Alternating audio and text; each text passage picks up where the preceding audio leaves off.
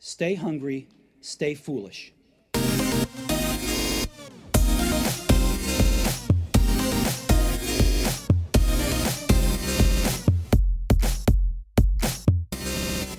We can do more with our lives. We all know it. We all wish for it. But just how to do it, that eludes us. As one man describes his life, in the morning I can't wake up. In the day I am bored. In the evening I am tired. And at night I can't sleep. Even if we want to change, we're not sure the path to take. And if we do find our way, we are usually too emotionally wounded, physically unhealthy, or mentally stressed to take the steps we know would transform our desperate life into a meaningful one. Many of us long to change this troubled world, but the one thing we have the most influence over is the person looking back at us in the mirror. We live in fear of terrorism, but in actuality, the most devastating terrorism comes from within.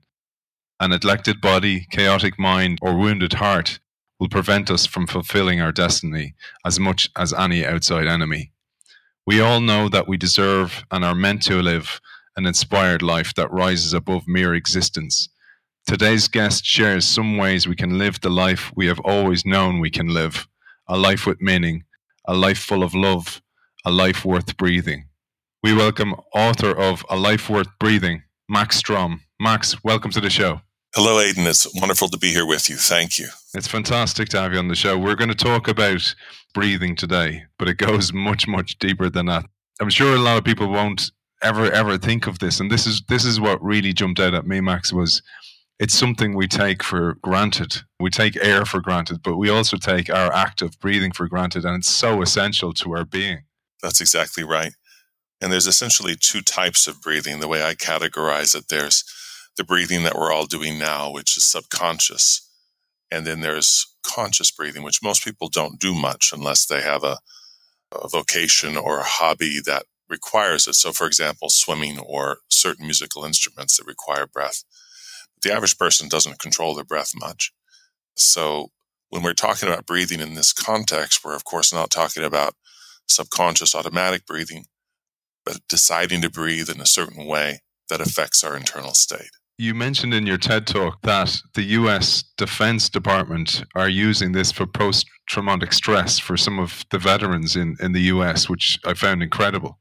Yeah, they're beginning to. It's still new, but there is definitely a growing interest in breathing techniques because the usual way of dealing with post-traumatic stress syndrome is with pills and talk therapy. And overall, it's not getting the job done. And as you probably know, the suicide rate amongst combat veterans is extraordinarily high in the U.S. It's 22 per day. Wow. 22 suicides per day. It's the same thing now with the medical community. I'm getting invited more and more to speak to doctors, groups of doctors, conferences that are medical conferences by, me, a non-doctor, because they themselves, the doctors themselves, are desperate. A lot of them suffer from anxiety and depression and burnout and panic attacks, and they themselves are taking the medications they're prescribing and are unhappy with the results, and so they're desperate for something else. And finally, they're looking at this odd thing called breathing patterns, breathing exercises, and once I get them to do it, they're quite surprised and quite welcoming of continuing to do it. I think this is the thing, and one of the reasons I reached out to you is the world is waking up to ourselves. I mean, what's inside, and we have this yearning for meaning.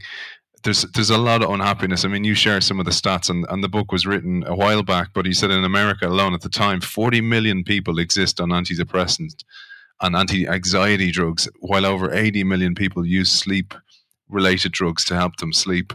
And then on top of that, you have people drinking wine, you have some people smoking pot, all in the name of relaxing and getting to unwind. And you're kind of thinking, how the heck did we get here? Well, I hate to tell you that those statistics are quite dated now. It's much worse. I spoke with the head of a psychiatric department in a hospital recently, and she said that their estimated statistics now on people with anxiety in the United States is 50%. About 32 or 34 officially, But like you said, there's another 15 or more % of people who don't go to the doctor. They just drink alcohol or smoke pot, or, we have this opioid epidemic, which is also a way that people try to cope with their anxiety. And in UK, the National Health Service just released a report in April, I believe, in The Guardian. And in it, they stated a lot of really bad news about the populace of the UK. But the worst one was that last year, 30% of the people that they interviewed, which was thousands, contemplated suicide. We see stuff like school violence and school shootings in the US in particular, but that undercurrent is through society of this kind of this anxiety that's in our children now. And it's almost like we've passed on this stress onto the next generation, or else not given them the tools to cope with it. And it's one of the reasons I reached out to you, because imagine we could teach our children some of the tools you talk about. It would be absolutely phenomenal. It would. And it's important. And fortunately, some people are starting to do it. It's one piece of the puzzle. It's really one of the keys, I think, to healing our society, is for everyone to learn breathing patterns. And once you learn them, they're free. You just can do them anytime you want. But also we have to really look at the way we're living now, because if you really look at when the anxiety started growing at an exponential level, it was right about the same time that the digital technology took off. They're almost going hand in hand, these two explosions, only it's not really being addressed so much. For example, before social media, they existed, statistics were much lower. This is the thing. I mean, children are seeing their parents ignoring them by checking their phone or and I had this moment. I remember one time I was quite stressed in work. This is going years back, and this was a turning point for me in everything. Actually, in a way, it was just a kind of a wake up call.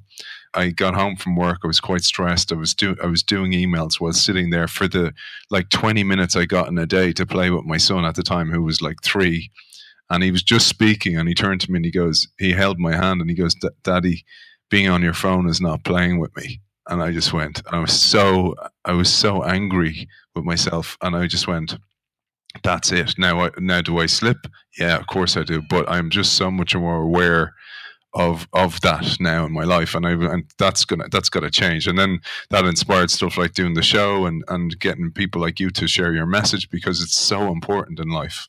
It is, and we don't really have any leadership. That's part of the problem, and I think that's going to change soon, fortunately. But the digital technology has been growing exponentially, as you know, and so governments haven't been able to keep up with it. They haven't been able to regulate it in terms of health standards for society. France recently passed a law, I think maybe a little over a year ago, where they now forbid management to contact their employees once they leave the office to go home. That's the only country I know of that's doing that. But that's the kind of thing, when I say regulate, what do I mean? We worked really hard to get people out of the coal mines, to get 12-year-olds out of the coal mines, and to bring health standards to factories back in the Victorian era and just after that, and to try to get workers down to an 8-hour day. So the manual laborer is fairly well protected now in terms of hours of work, working overtime, getting paid a lot for that, and health standards. But now the white collar worker, the office worker, it seems to be fair game from companies to run them into the ground and make them work when they're at home. And then there's another element, which is more disturbing. And that's our responsibility. I've talked to several psychotherapists. They come to my workshops to learn these breathing exercises. And they say a lot of my clients don't want to stop this obsessive working, even if their employer pushes them, to go home, it's 5 o'clock, go home and get offline. They won't. It's an addiction. This sort of lifestyle of stress and anxiety is an addiction, and as heavy as methamphetamines or something like that. And the worst part about it, it's a socially acceptable addiction. If you say you're working 70 hours a week, nobody thinks, God, you should go get help, Yeah, it's nuts, man. And like you say, they're like France, right? So France brought that in, and people's immediate reaction was, "Oh, France are soft, typical French," and you're kind of going, well, It needs that leadership. Like, I was so happy to see recently that Microsoft brought in this rule where they were extending parental leave, but they would only work with suppliers who mirrored that parental leave. And that for me was a sign of leadership, where you're using your capitalism for good. What I find is, A, technology makes us less efficient, so we're less focused and our focus is struggling. And B, we're getting less done in work. And then we're bringing our work home. And then we're teaching our children, this is how you live. But I wanted to ask you, Max, you mentioned earlier on, you mentioned breathing, for example, or the mental side was one of the pillars. There's 3 pillars you identify for transformation, and it'd be great to share them. So you talk about mental, emotional, and physical. That's right. Mental, emotional, and physical. So, for example, one of the pillars that I talk about is what used to be called time management, but I prefer to call it lifespan management. Because it's funny how we talk about our life and our lifespan and our time as 2 completely separate things. You know, we might say, what are you doing tonight? Oh, I don't know. I've got some time to kill. What do you want to do? You've got time to kill. Really, that's a horrible thing to say, because your lifespan and your time are exactly the same thing. You know, that we have a finite lifespan on our body, and we say things like, I have time to kill, or get addicted to video games. You know, nobody's ever on their deathbed wishing they'd played more video games. Instead, they go, oh my God, what did I do with all that time? I don't even remember, you know. It's shocking if you interview people who are still cogent when they're near death and what their regrets are. And their regrets almost always are what they did not do, what they could have done and did not do with their time and their lifespan. So to me, using business terms, creating cost-benefit analysis on our actions is critical. On top of that, to understand that if you want to make room in your day or night for things which bring you meaning and happiness, it's a barter system. You can't buy time. You can only trade for it. So that means you have to eliminate something out of your schedule to make time for something that has more meaning. Yeah, that makes sense. It's like a prioritization. It's like, what do you want, you know? And like you say, people are so addicted to working that they can't get their head above it. And this is what I thought you talked about. So you talked about pillar 1 being the mind. And if we work on the mind, at least it can give us clarity to know what we want. That's right. We have to do self-inquiry. We have to understand what drives us. I'll give you an example. Marathon runners. Now, I know some marathon runners who are very actualized people. They can meditate. They have a very peaceful nervous system. But I have to say a great deal of marathon runners or long distance runners I've met are running away from their own feelings. They cannot sit still. They have to move. And they'll say things like, running is my meditation. No, it's not, because meditation should quiet your nervous system so that you can be still. If you can't be still, you're running away from something. You're not running toward it. You're running away. So some people, not all, but some people really need to look at that. But it's not just marathons. It's your busy life. Are you leading a busy life so that it feels epic, so that it gives you an excuse that's socially acceptable, not to deal with anything meaningful? I'm glad you mentioned sport, because you talked about how we're addicted to working so hard. I know you have a background in sport. You played to a high level playing American football. So you know what it's like to compete. And it's funny because I was asking some people about yoga, and I was saying, do you do yoga? And a couple of people gave up, and I said, why? And they went, well, there was girls in the class who could put their legs behind their heads, and they could, you know, touch their head off the wall and all kinds of contortions. And I said I was reading your book, and I said that's exactly what you say is the problem, because people focus on flexibility, and you say actually flexibility is a side effect of doing yoga. Precisely. It's one of the side effects. Range of motion, I like to call it. It makes more sense from the student's point of view. Creating range of motion in your joints, increasing that rather than just flexibility. But also, if you have a good practice, it should also create strength. Create strength where you're weak, range of motion where you're tight, which then gives you better back health, neck health, you sleep better, etc. It is not a sport, should not be treated like a sport. And when it is, that's when a lot of injuries occur. Otherwise, you'll end up being the strongest, most flexible, angry person in the room. And That's really a backwards, a total misunderstanding of why we're doing it. You would never go to a chiropractor and say, okay, before you crack my back, who holds the record here? Because I'm here to win, That would show that you misunderstand why you're there. But just because someone doesn't have their hands on you in yoga, you're doing it yourself. It's no different. It should be a healing practice that's a breathing practice accompanied by postures. It's not a sport. And so striving to become a contortionist is completely a misunderstanding. And it leads into this thing you call sports logic. Many of us lead our lives through the lenses of sports logic. That's right. Sports logic basically means that every activity we do, we're supposed to win at. In relationships, children. What do I mean by that? Well, for example, look at the pride people take when they can brag about the achievements of their children. It's still competition. My children's going to this university. Aren't I amazing because I made that happen, in terms of the beauty or the handsomeness of their partner, still competition. Or how many partners they have if they're single, still competition. Now I go to yoga, I'm going to win at this as well. And this is a sort of a militaristic point of view, and it doesn't work. So we try to use the same tool for every job: competition, force, dominance. And it works in parts of our life, but eventually we have a crisis and we find out it doesn't work for everything. Your wife or husband says, I'm going to leave you. And finally you realize, I see shouting and force doesn't fix that. You start to realize, especially with a health crisis, that we need a holistic approach to our life. And intensity and force is only one tool, not everything. I was thinking about this, right? And there's this trend in schools where now they're giving medals to all children for participating.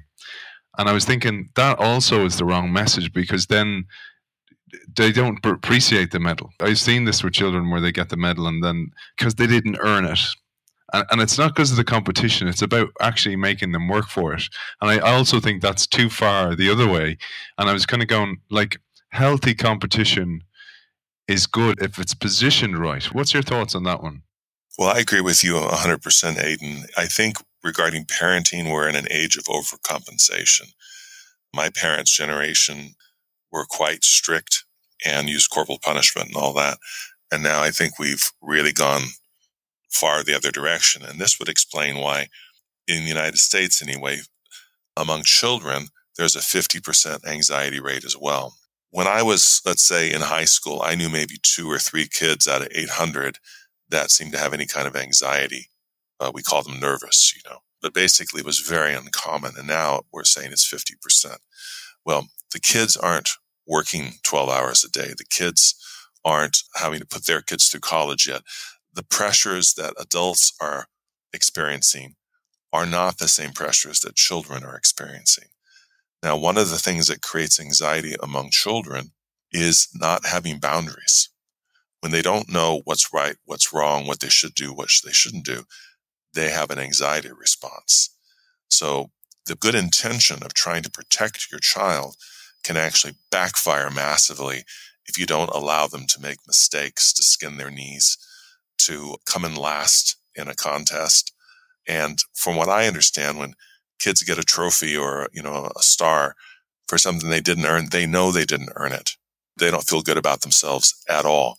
Mm-hmm. And what are we preparing them for? If they have no sense of striving, then once they get out of school and they get out of your protective bubble into the real world where you don't win a medal for coming in last, where people aren't nice to you at work if you don't do a good job, they are totally unprepared.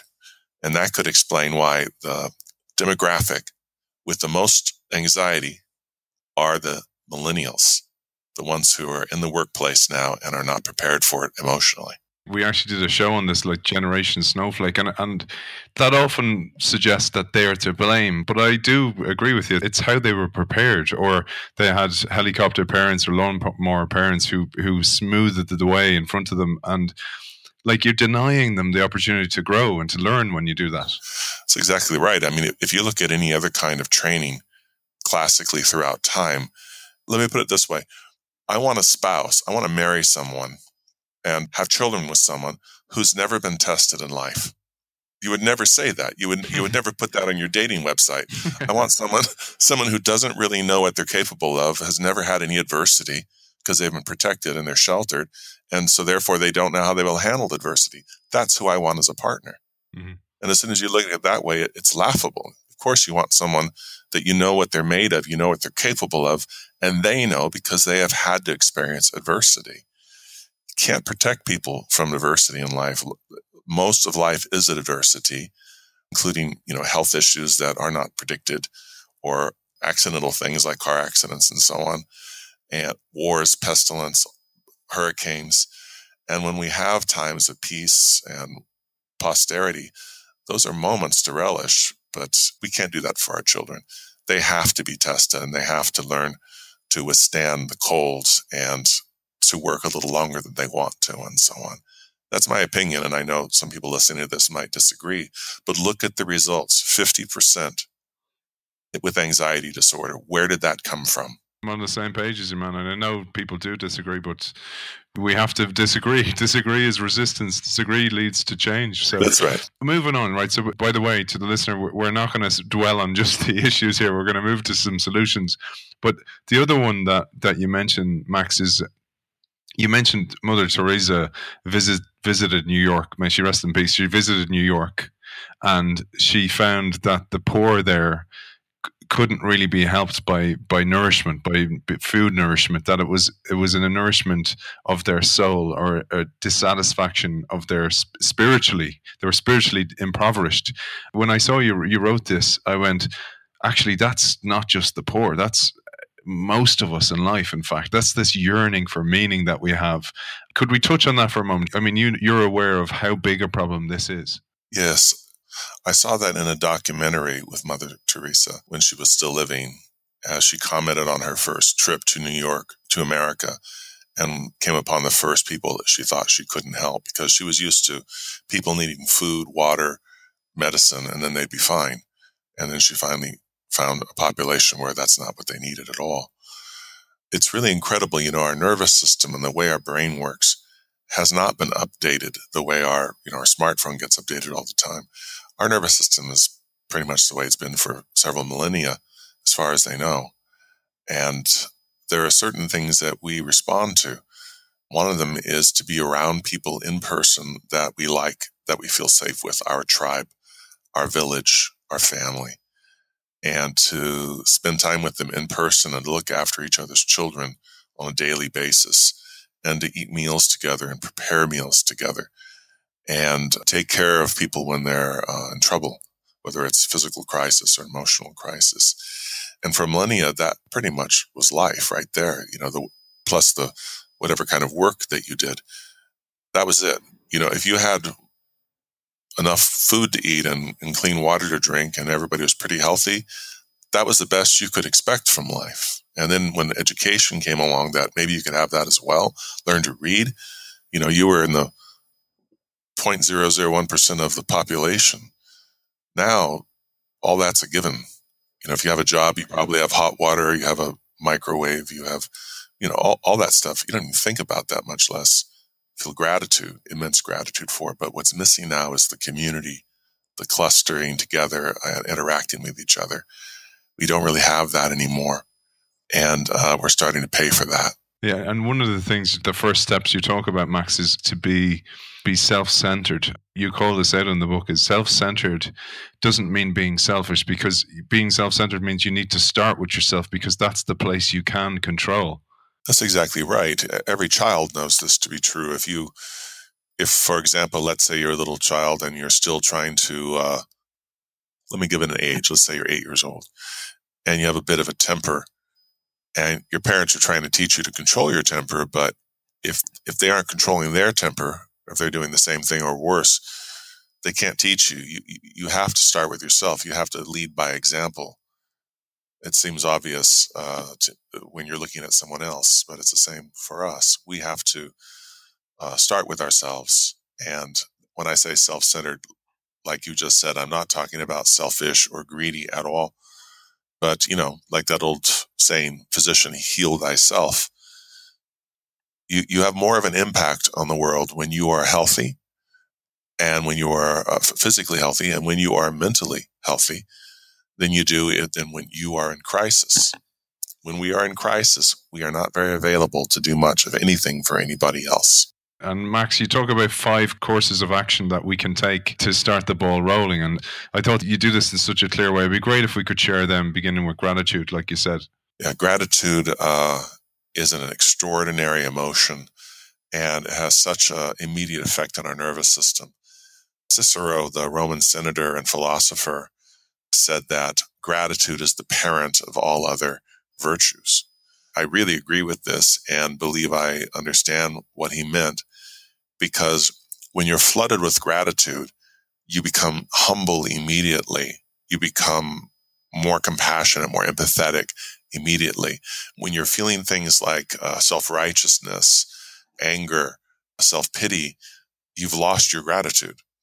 And so I, for example, lead my groups, my classes, my workshops, retreats, etc., through a gratitude visualization, which only takes 3 minutes. And at the end of that 3 minutes, we are in a different internal state than we were before. It's one of the quickest ways to realign yourself or recalibrate your emotional state from, like I said, feeling sorry for yourself to feeling grateful, or being angry to feeling grateful. It only takes a few minutes. Do you want to do it now, Max? It would be great to share that with our audience if it only takes 3 minutes, if you don't mind.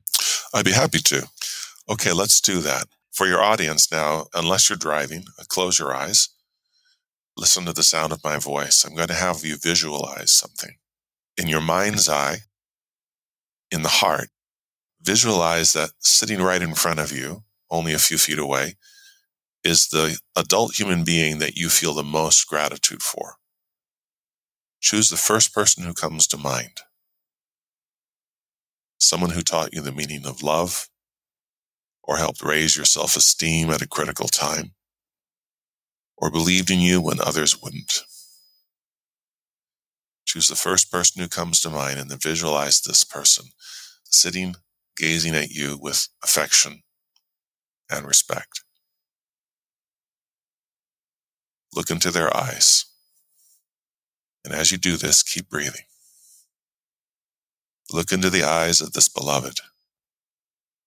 And without words, radiate your gratitude toward this beloved. Without words, envelop him or her with your gratitude, as if it were your last opportunity.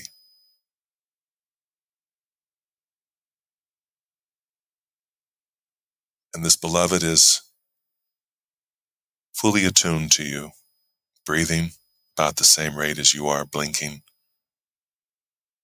and smiles and nods their head as only they can do, acknowledging your eternal connection.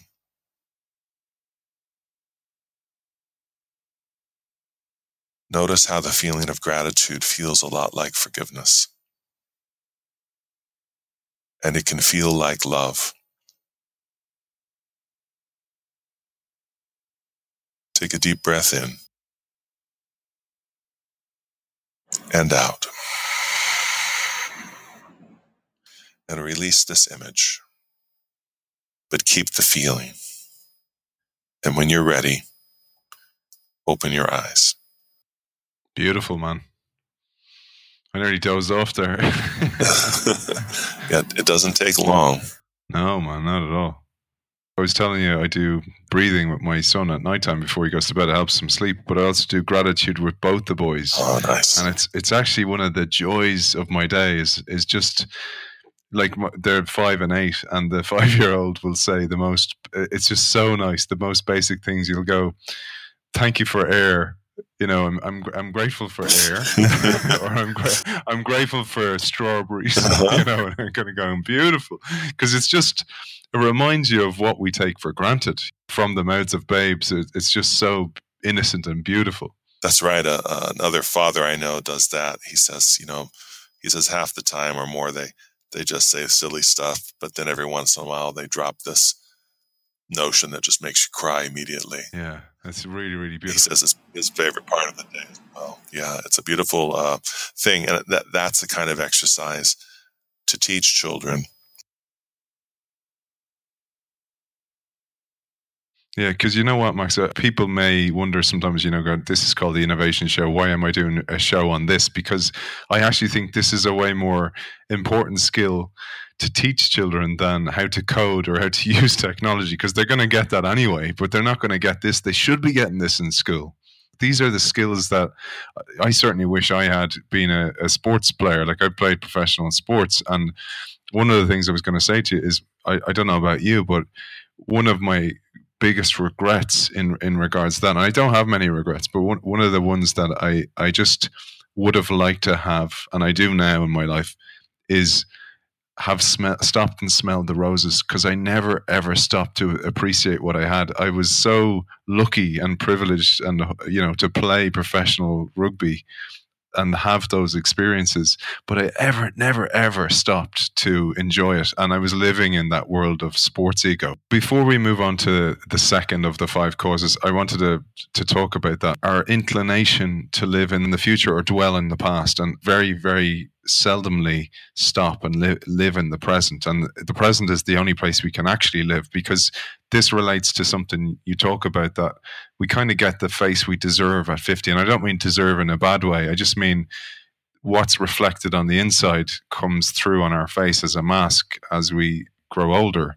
And it's often because of this kind of whiplash of not living in the present and living in the past or the future. And when we do that at a cellular level, our bodies don't know what's happening. Yeah, that's right.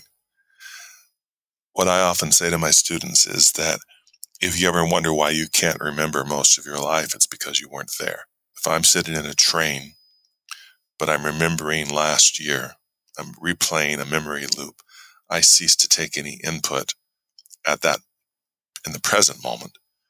So I remember nothing about it.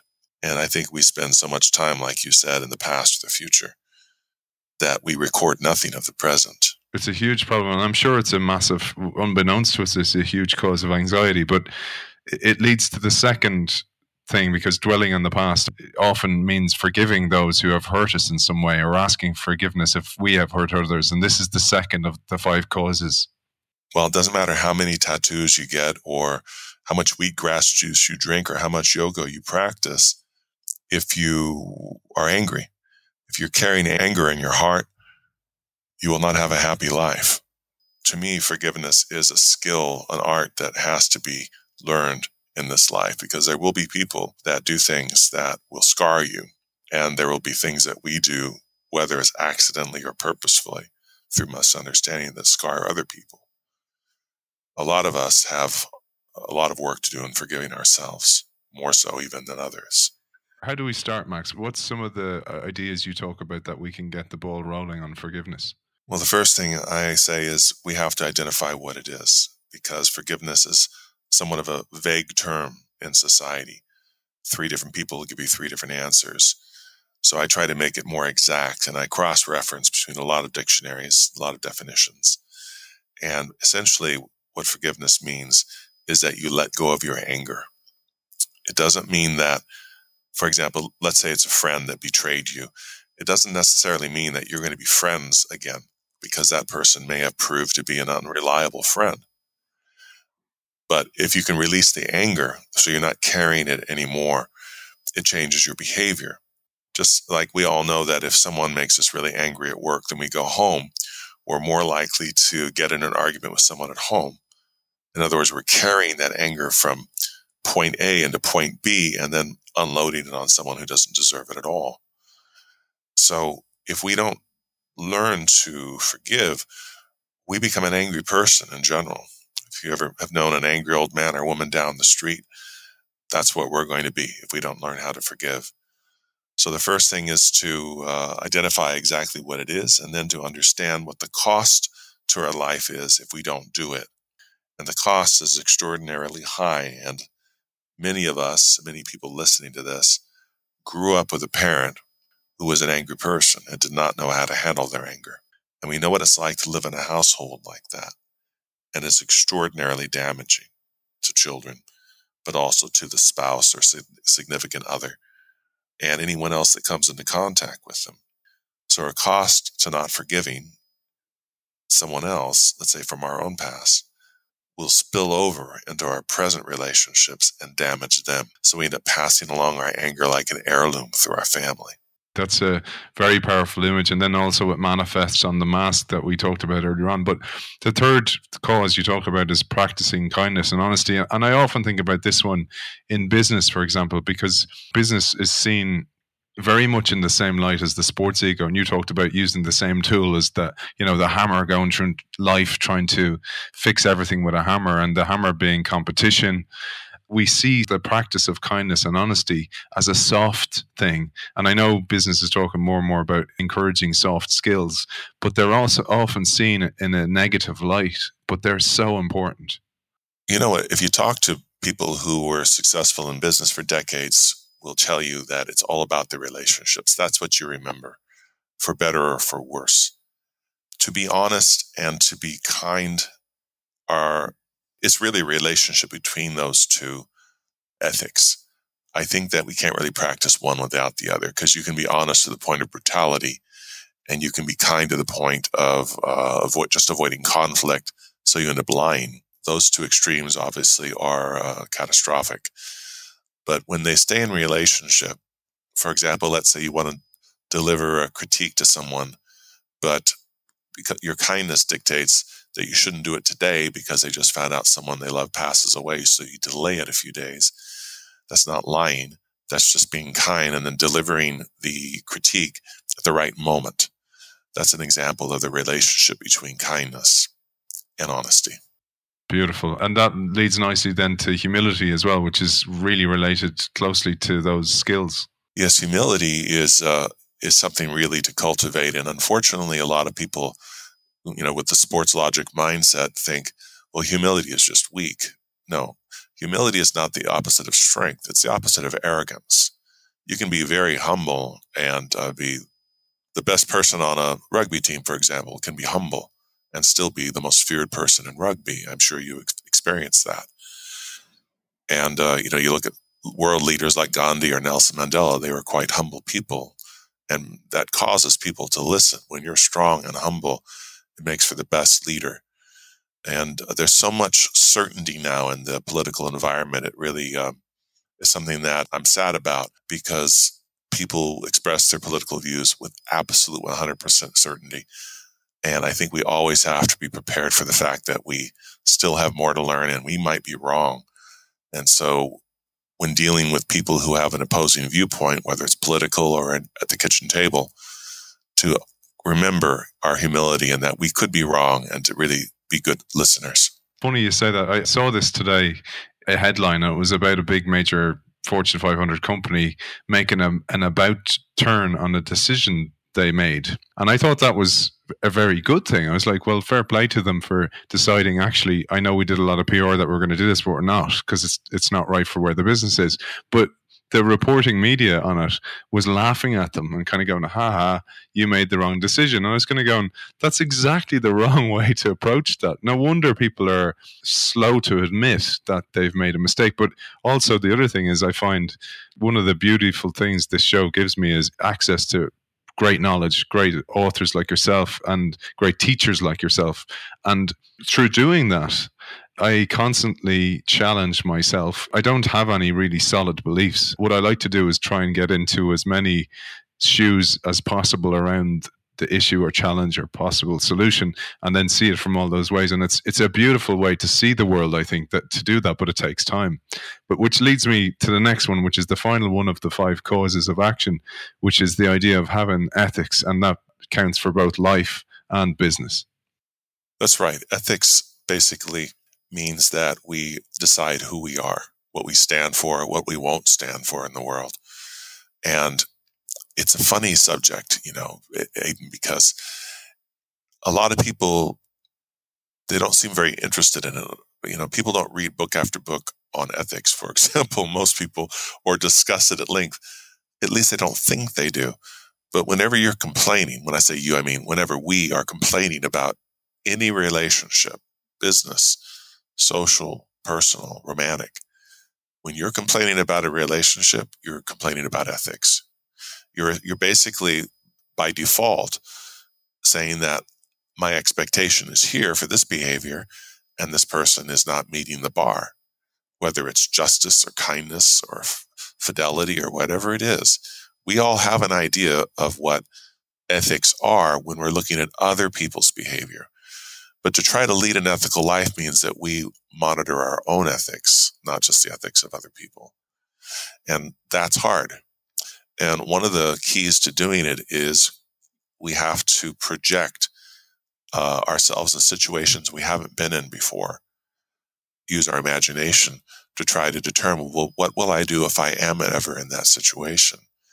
And that way we can respond pretty quickly if something happens. For example, in the yoga world, where I spend a lot of my time, there are a lot of people who would say they're pacifists, but they really haven't thought it through. In other words, what I would ask is, do you mean under all circumstances? And people who haven't thought this really through, they say, yes, I'm a pacifist. But then I could quickly offer them a couple of circumstances where they would change their mind. I could say, so if you're walking down the street and you're seeing a 4-year-old being beaten with the plank and there's no one else around, you wouldn't try to physically intervene. And they go, well, no, in that case I would. Okay, so then your pacifism is conditional. It's not unconditional. And I'm not criticizing that. What I'm suggesting is that that's healthy to put yourself into imaginary positions to challenge your own ethics, and for us to, in a healthy way, but not a mocking way, at the dinner table or at the bar or at the dinner party, to say, let's discuss this. What would you do if this? Make it into a game. What would you do in this situation? And it's great conversation. And intellectually, it's very stimulating to realize, oh, God, I hadn't thought of that. You're right. I would do that differently in that situation. People say, absolutely, I don't believe in stealing, but if suddenly they're in a war situation, their children are starving, and there's a house over there that's not locked, they're going to break a window and go in and get food for their children. So our ethics are somewhat conditional, depending on the circumstances. And it's really healthy for us to think these things through and make it an exercise in life, and not to be afraid to upgrade them from time to time, like we do with our operating system. To say, I just had an amazing experience, and now I feel differently about this subject. I love that analogy of the operating system. That's brilliant. And actually, what you said there about understanding ethics and understanding situations and having empathy towards different situations. We had a brilliant guest on a few weeks ago, Dexter Diaz, and his book is called 10 Types of Human. And it talks about the 10 humans we become. He's a human rights lawyer, and he talks about basically how we can do such horrible things in the world. And when you read them, you kind of go, oh my God, I can see this now. It's actually a book about exactly what you're talking about. But before I ask you, I wanted to ask you about your workshops and your work on breathing and your lectures, etc. Before I do, one of the fears, and I don't have this one, so it's one of the reasons I'm asking you, because I want to ask you on behalf of the people who do, is the fear of death. It seems to be a rampant one, and like people are racing through life almost to death and not enjoying life. It's a real dilemma. It's a real weird one in life. But death is a strange one, and you give this amazing quote: "When the angel of death approaches, he is terrible. When he reaches you, he is bliss." I thought that'd be a great way to set us up to talk about this. Yes, I write more about the angel of death, which of course I mean not exactly in a literal way, but I say that the angel of death reminds you that he owns everything that you have, that everything that you think you own is borrowed from the angel of death, including your body. And then he'll start taking things away from you as you get older.